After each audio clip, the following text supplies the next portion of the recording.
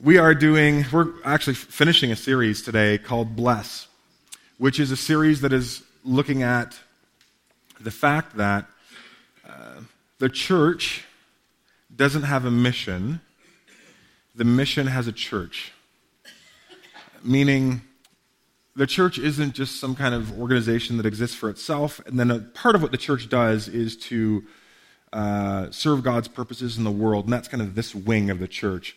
There's a mission of God, and that mission has a church. And so everything the church does, from gathering and worshiping and learning from the Word on Sunday morning to all the different large and small ways we as the people of God gather and then disperse throughout during the week, has to be understood within the broader mission of God, to bring the love and forgiveness and joy and purpose that can be found in Christ alone into the world in ways that are accessible and real for people.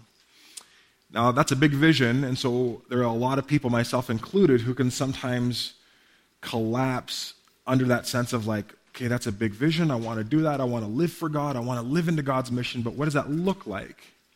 What does that look like in my everyday life as someone with a young family, or what does that look like as a junior high student, or how do I practice that as an empty nester at this stage of life?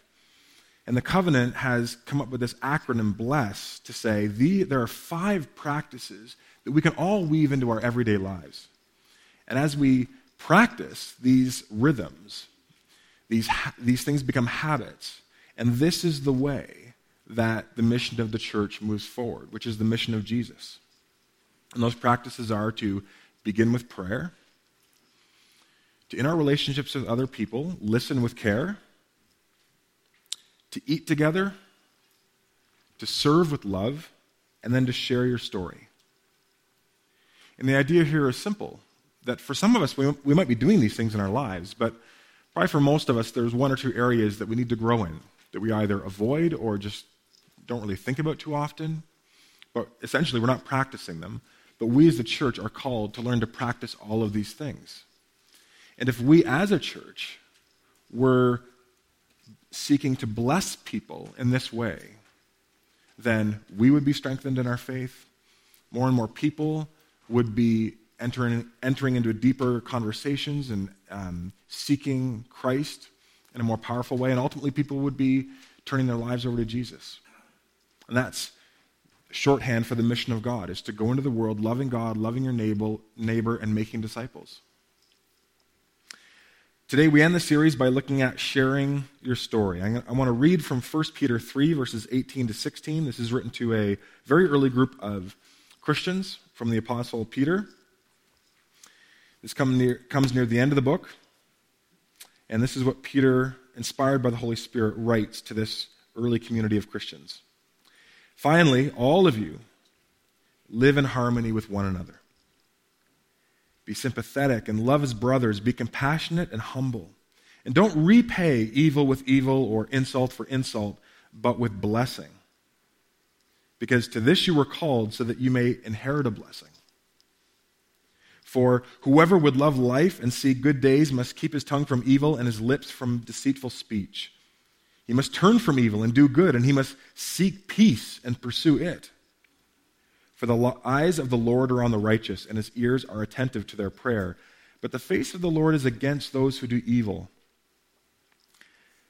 Who is going to harm you if you are eager to do good? But even if you should suffer for doing what is right, you are blessed. Do not fear what they fear, do not be frightened. But in your hearts set apart Christ as Lord. Always be prepared to give an answer to everyone who asks you to give a reason for the hope that you have. But do this with gentleness and respect, keeping a clear conscience, so that those who speak maliciously against your good behavior in Christ may be ashamed of their slander. So verses 1 to 8 to me, 8 to 14 would be kind of this encapsulation of this idea of blessing. Live to be a blessing. When evil comes, repay it by being a blessing. Keep your tongue from cutting people down and creating wounds, and use your words to build people up. Don't pursue strife and contention, pursue peace. Seek it out. Overcome evil with good, and even be willing to suffer for what is right, and be humble and compassionate. Live in harmony. You've been blessed by God. Seek to be a blessing to each other and to the wider world. That's why you've been called, so that you will inherit that blessing. And then you kind of create this spiritual momentum where you are blessed to be a blessing, and then you bless other, and God continues to pour into your life and fill you with good things so that you can continue to be a conduit of blessing into the world. And then, I think Peter's kind of assuming if you're doing that, what will happen in verse 15 is that people are eventually going to say, why do you live this way? Where does this resiliency come from? Where does this desire to forgive come from? Where does this wellspring of joy, even in the midst of suffering, come from? Why do you live this way? How do you live this way? And Peter says, when that happens, be ready to give an answer for essentially the question, why are you Christian? Why do you live according to these principles when it would be so easy to live a different way? It would be so easier for you, so much more convenient for you. I see the cost that it incurs on your life. Why would you willingly step into that kind of posture towards reality? And so Peter here is talking about being prepared when we love other people well, not necessarily perfectly, but we love them well in such a way that they begin to ask us questions, and then we have an opportunity to evangelize.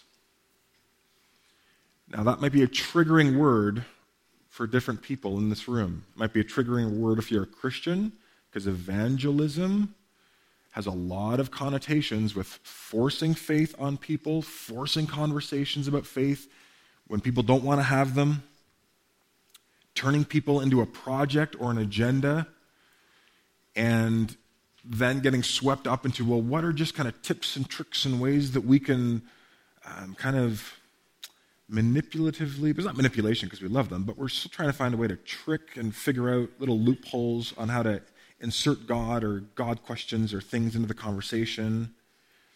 And so evangelism for some Christians is really heavily associated with some level of relational manipulation and inauthenticity. And then if you're not a Christian in this room, that can be a very triggering word, especially if you've been on the receiving end of that kind of evangelism, because you experience it as dismissive, and it doesn't always, or maybe seldom, feels like it has your best interests at heart. It feels like you're being sold something, you're being pushed into something. Again, you've been cornered, maybe at a family meal or a conversation with a coworker, and they kind of know you, they've got you as a captive audience, and now you just have to kind of be like, this is super awkward, I'm just going to nod and smile and, hope this gets over really quick. But evangelism is rooted in the Greek word evangelion, which means good news. And so when we're evangelizing people, literally we're good newsing people. And if we're good newsing people well, people will receive that as good news. They will experience that as something, yes, maybe challenging, but also that was really engaging. And again, I think the BLESS acronym shows us a process of loving people and leading people into conversations about Jesus, God, the Bible, faith, in a way that both we and they can experience as, this was good, this was good news, this was life-giving, this didn't feel coercive or manipulative, it felt authentic.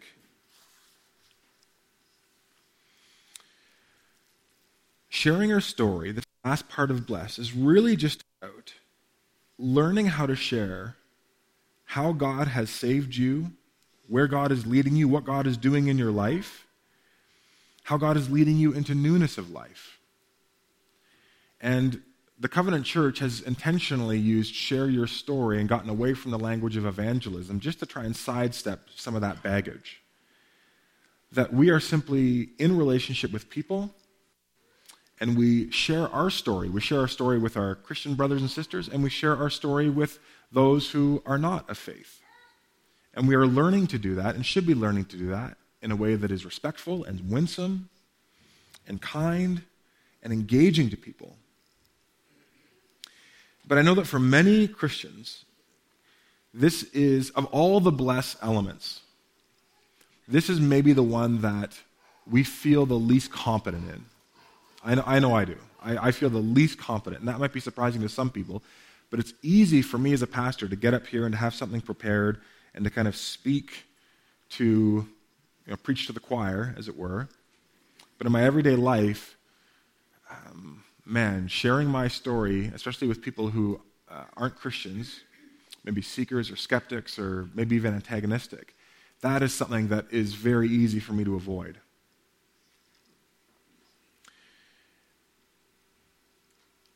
I think of all the practices within that blessed rhythm, in talking to a lot of you, I think this is the one that we struggle with the most as a church. Not in the sense of we want to have these conversations with our friends and neighbors and family members. It's just we don't know how to do it in a way that, again, feels authentic and genuine and not forced and not artificial. And we want to do it in a way that we feel confident and we feel that we can effectively share. But if we have any hesitation on any of those levels, most of our default is, we just won't share. We just won't share. And so today I want to work through 4 questions that are going to help expose our need to share the story and also to equip us to share it well and authentically. But I'm going to need a little bit of vulnerability and participation from you guys. The first question is, why do we need to share our story? We can jump right into the how-tos and some of the tips and trick stuff, but let's take a step back and say, why do we actually need to intentionally share our story of what God has done in our lives, what God is doing in our lives, where we feel like God is leading us, how that all ties into Scripture? Again, I'm using share your story in a way that kind of holds together your own personal testimony of God's work in your life and some kind of witness to the truth of Scripture and the truth of Christianity. Why do we need to share our story? And more specifically, you might say, I love the BLESS acronym. I love praying for people. I love listening to people. I'm willing to eat with people. I love serving people. But talking about faith stuff, I don't want to be seen as preachy or I don't want to create tension points, so I'm just going to not do that part. Why don't we just do bless without the last E? We'll just cut that off. Let's just do that. I'm very comfortable with that, so let's just do that. Can you think of reasons why that, however well-intended, is not necessarily a good idea? Why do we need to actually take that final step and share our story with those around us?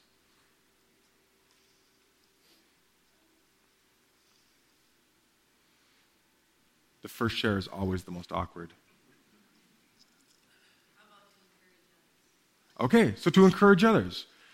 We give voice to what God is doing in our lives, and to Christians, whether they're in a place of strength or weakness, that can be tremendously encouraging.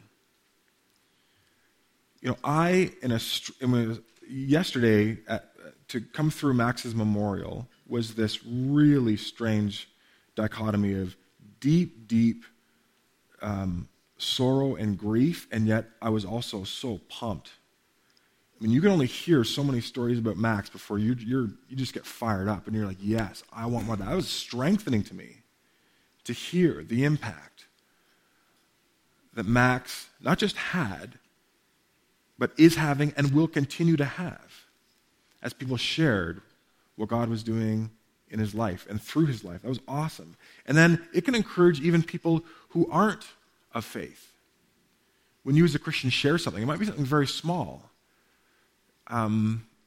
Many people are just encouraged that you're encouraged. And that can be a seed that gets planted in their minds. And so, as a source of encouragement.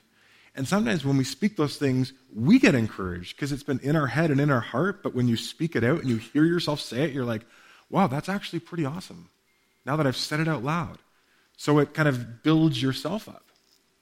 What's another reason why we need to take that risk to share our story with other people?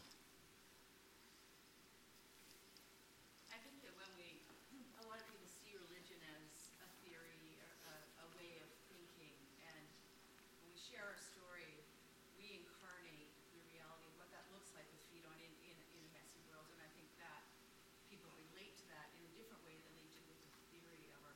Oh, what a great insight. That's awesome. For those who are listening, the comment was, a lot of people think of religion as something ideological or abstract or very removed. And when we share our story, that really incarnates and makes real for people what a living, breathing faith looks like in everyday life. And your testimony of what God is doing here or has done here just helps people connect the dots between what they might be tempted to think of as abstract belief and quote-unquote real life. And obviously, as a Christian, we hold those two together, but a lot of people see those two things as very far apart.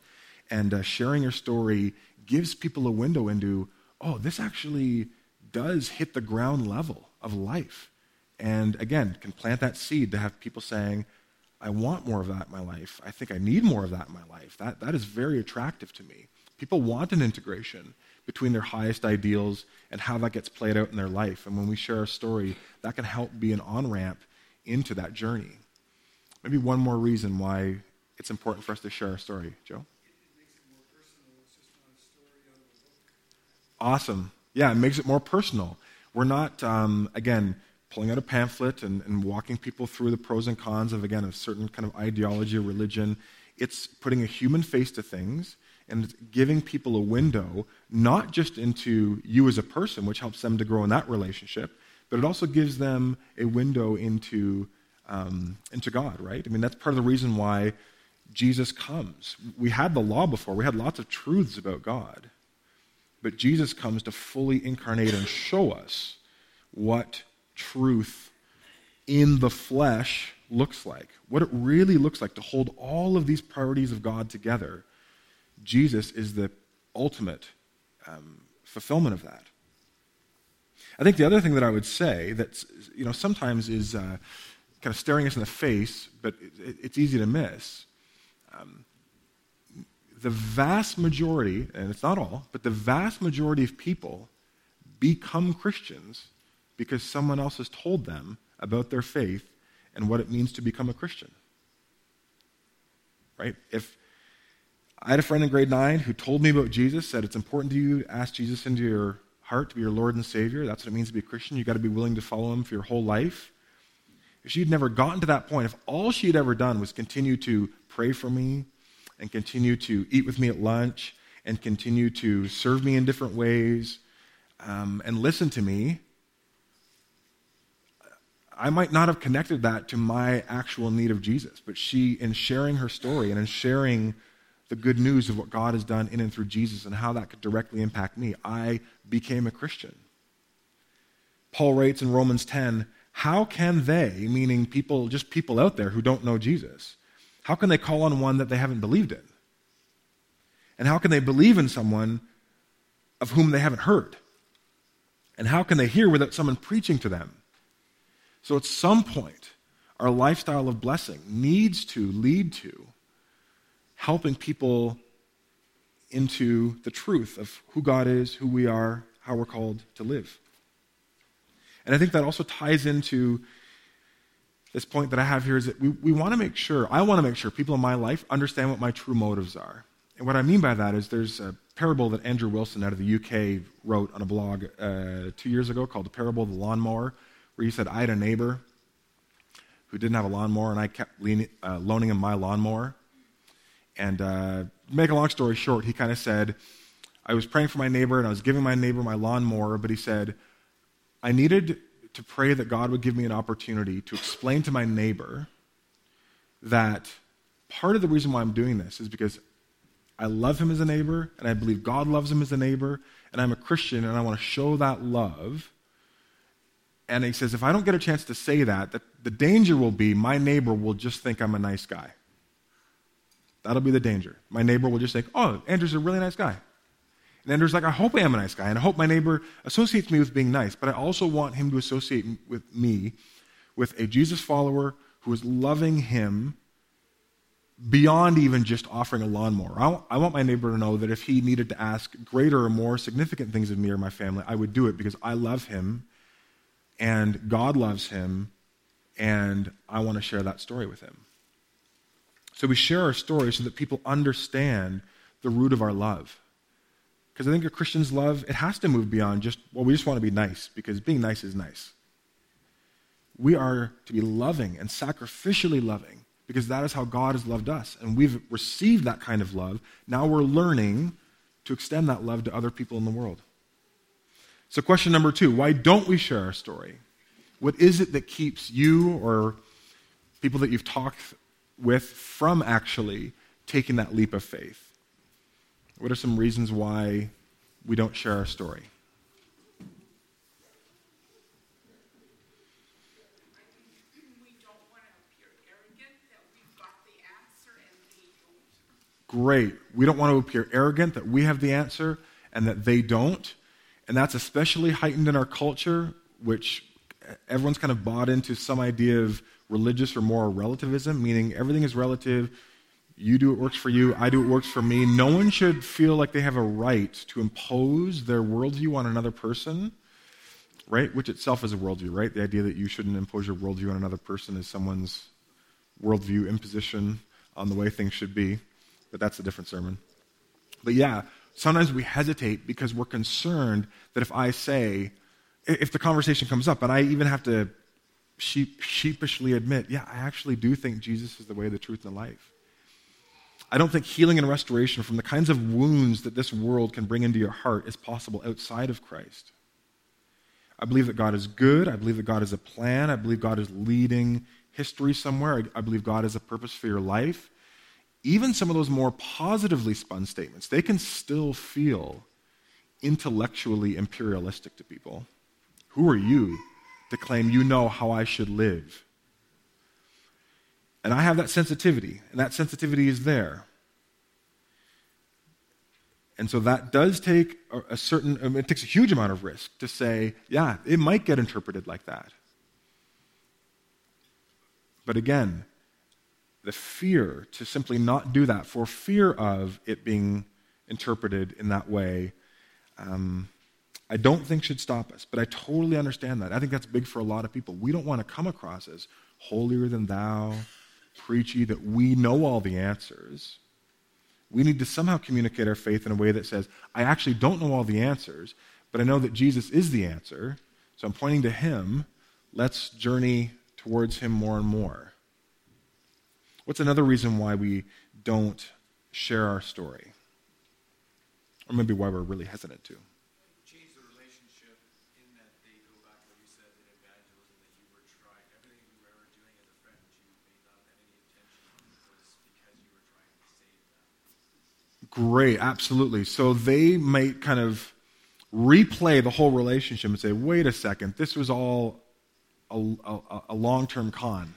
You said you were in a relationship with me, you wanted to be my friend, but you had this ulterior agenda, you had this ulterior motive.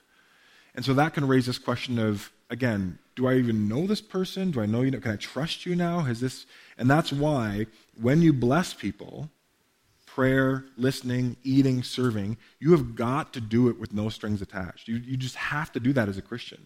You have to be willing to love and invest in people because they're worthy of God's love, because God loves them, full stop. Not in the hopes that maybe, or they'll have this sense of accrued blessing and then they'll feel like they owe you something.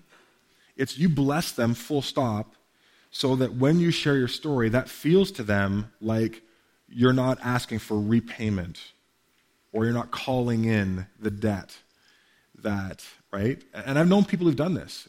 I've had the experience myself where I don't tell someone who's evangelizing me that I'm a Christian or I'm a pastor, and we're in dialogue, but it kind of becomes clear, even in a short duration of time, they're only interested in me to the extent that I stay interested in what they want to talk about. And again, as long as I'm inside of their agenda, it's good. But the moment that I were to say, no thanks, they're going to drop me.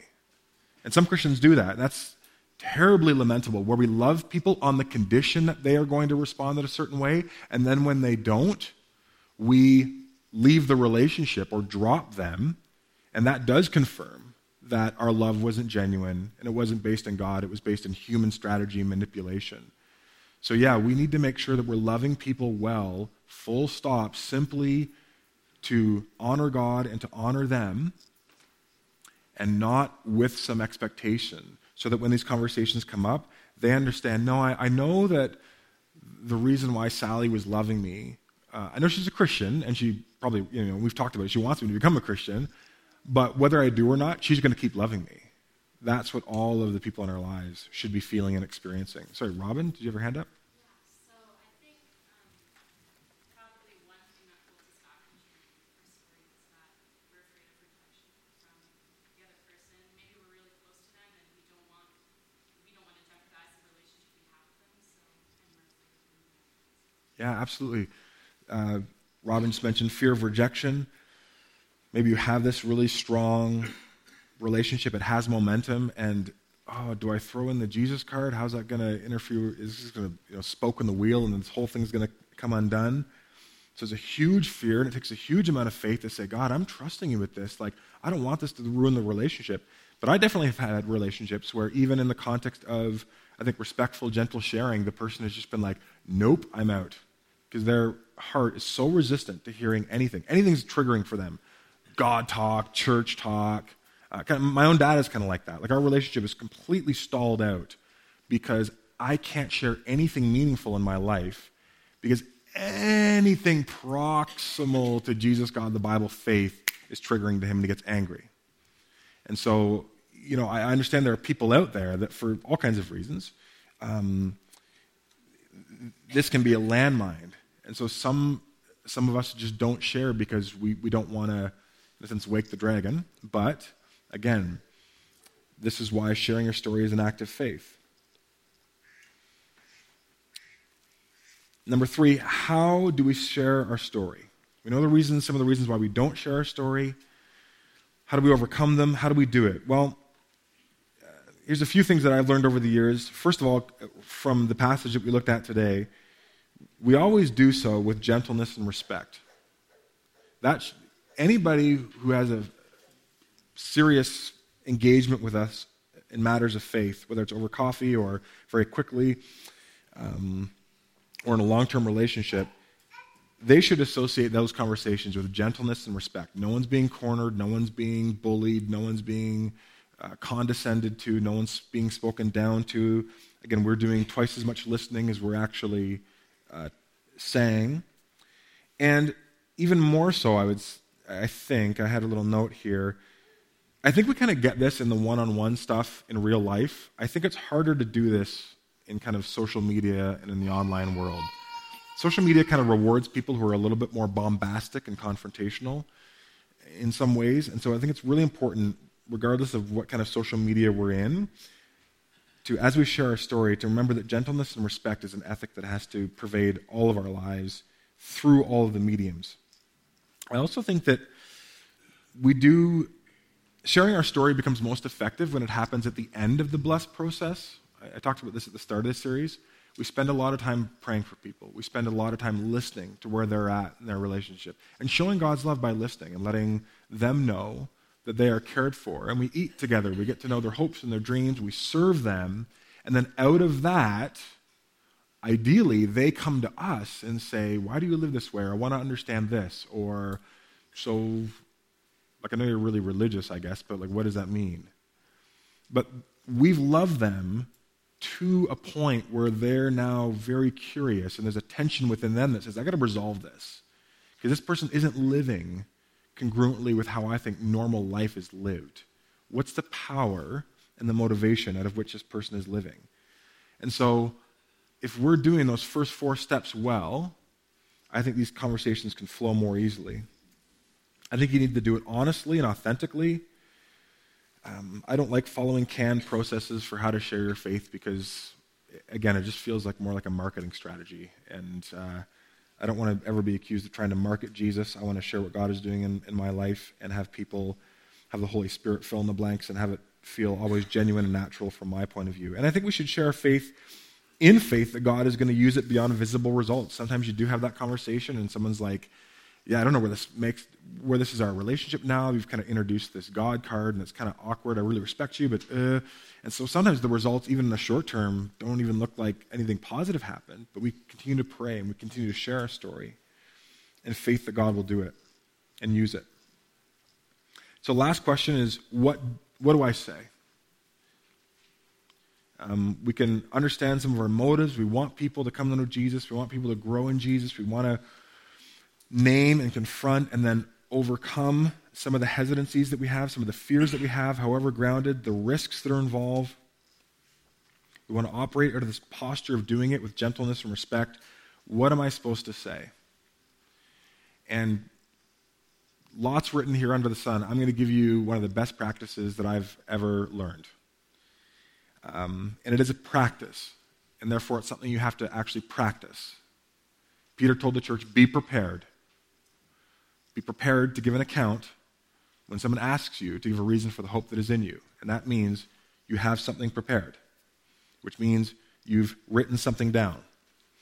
And I think every Christian in this room should have written down and should know, more or less by heart, 3 levels of sharing your story. The first level is a 30-second, what I would call, elevator pitch. This is, in 30 seconds, how would you respond to a question like, so, I heard you talking about, like, you go to a youth group on Wednesday night. Like, are you super religious? How are you going to answer that in 30 seconds? A coworker says, you read the Bible, right? Like, do you honestly, like, believe all that stuff? Do you believe everything the church teaches you? 30 seconds, how are you going to answer that? Maybe something as simple as, what does God mean to you, or why are you a Christian? Or what does it mean to be a Christian for you? 30 seconds. And this can be something, obviously has to be very short. But not just to be like, yeah, okay, I'll be prepared to write at least one down, maybe a few. So that in that moment, and I've had this happen, this happens to me all the time, where I'm at the gym, I'm having a conversation, I'm doing drop-off or something, and a parent says something, and I'm prepared. I have a few different elevator pitches that I use that are in my language that kind of speak to what God has done in my life, and I say, here we are. I think you also need a 5-minute kind of shorter summary for those times when you have more time and the person's asking deeper questions. And I just organize that around 4 major spiritual turning points in your life. And so for me, that would be my eyes coming to faith at grade 9, kind of a new level of intensity of faith in university, and then kind of getting married and in the context of marriage and seeking out a life together, feeling the call of God to move into pastoral ministry. Those are the 4 major spiritual turning points in my life. And I can talk for about 5 minutes explaining how each of those are connected to God's work in my life. And then a 30-minute one. You might not have as many opportunities to share what I would call this grand narrative of, tell me your whole story and all the stuff about God's been working in your life, but you might. But you should write it down, and you should speak it out loud, if only to yourself, because to go back to Rita's point, it will encourage you. A lot of people have kind of a fuzzy memory of like, yeah, God's done stuff in my life. When you write it down and you give name to it and you articulate it and then you speak it out and you speak it out to another person, you do find yourself getting excited because you're like, whoa, this is really real. Like, wow, I've got way more than 30 minutes to talk about. How am I going to narrow this down to 30 minutes? And so these are 3 things that I would actually challenge you to do even this week, especially the first 2. That's a command in Scripture. Be prepared. Write down a short, pithy way to say, yeah, like I became a Christian when I was in grade 9, and since then have continued to dig into Scripture and follow Jesus, and I just think there is no one like him. He just has transformed my life. Done. There's my, one context for a 30-second response. But I think all of us need to have these 3 levels. And they should blend some level of personal testimony and theological conviction. You want to talk about the gospel, manger, cross, crown. You want to include something about Jesus' incarnation or death or resurrection. And again, the longer you can share, the more you can weave that in. But it's a good practice for us to actually write these things down. Because a lot of people what they expect is, well, if a situation like that comes up, God will just give me the words. And that is not my experience. And that's honestly not the experience of most Christians who are honest with themselves. That's kind of like Christian subculture. Speak for, I'll just be lazy and not do the work, and then in the moment, God will provide the answers that I need. God sometimes in a moment will give you a certain word to say, but Peter says to the early Christian community, you don't presume on that, you be prepared. You be prepared. You do your work and be ready so that when someone says, why do you live this way? Good question. I believe in helping people. You're not fumbling. You can say, and sometimes I'll even say, do you really want to know? Because that gives them one more exit, one more off-ramp before they're like, oh, this is going to get Jesus-y, isn't it? Right? Especially at the gym. I work out with people at the gym. I work out with a lot of guys at the gym, and they know I'm a pastor. That's a real... I got to share a story. I had a guy this week. We work out together, and we've worked out together for 6 or 7 months. And this just kind of talks about the blessed process. And I've been praying for him and listening a lot of the time. And pretty early on, he found out that I'm a Christian and was asking me what that means. So he calls me father or reverend or pastor indiscriminately every day. Lately, he started calling me Flanders. When we work out together, if we do team exercises, our team is always the devil and the preacher. And he ribs me like that. The other day, we were warming up and he was doing jump squats. He was like, hey, Jeff, look. And I looked over and he goes, this is as close as I'm ever going to get to heaven. And he was jumping up and down. But I share that story because on Friday, I stayed late with him because he was going to 2 funerals on Saturday. And one of the funerals was from a teacher that he had in high school and respected and just died of old age. And the second one was a friend who had taken his life. And so I stayed about an extra half an hour and talked and listened to him. And one of the things that I said was, if you ever come across a person who's in that kind of situation, you let them know they could come and talk to me. And he said, I know, I would do that. He said, I know that you would talk to them. And so even to this point, I haven't shared my story. He's asked me a little bit about, do I have to go to school to become like a God man or whatever and things like that. But the blessed process works if we're loving people well. But I'm also called to be prepared for that time when this guy, in between hulking around the huge weight that we obviously do because we're awesome, says, so Jeff, what's the source of your superhuman strength? No. I'm called to be prepared so that I can give a winsome, gentle, respectful response that hopefully doesn't lead him to become disengaged from our relationship, but communicates to him, that's interesting, I'd like to know more. And that can take time, but I think we need to be prepared. So that's my takeaway this week. Be prepared. Sharing your story is always messy. You're never going to get it right. You're never going to arrive at this perfectly crafted, this is exactly what I need to say in this situation, and if I do, then it'll work 100% of the time. That's not the way life works. That's not the way God works. God is always using an insufficiency of loaves and fishes, but we still got to bring loaves and fishes. So be prepared, but trust God. And this would be my thing. I wrote this down and I underlined it and I bolded it because I need to hear it. An imperfect testimony, often told, is better than a perfected testimony never shared. An imperfect testimony, often told, is better than a perfected testimony never shared. And when we share our faith from a place of praying for someone and listening with care to them and taking time to eat together and serving them in love in ways big and small, your story will almost always be received with at least appreciation. It really honestly will.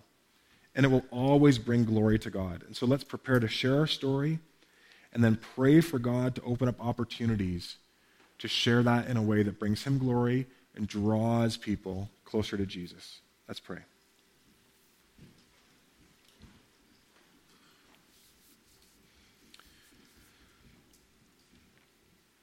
God, we are blessed by you, but it's not for us. We are blessed to be a blessing, to take the riches that you have given us in Christ individually and as a group, and to go into our marriages and our families and our friendships and our sports teams and our schools and our workplaces and into the world and be a people that bring good news.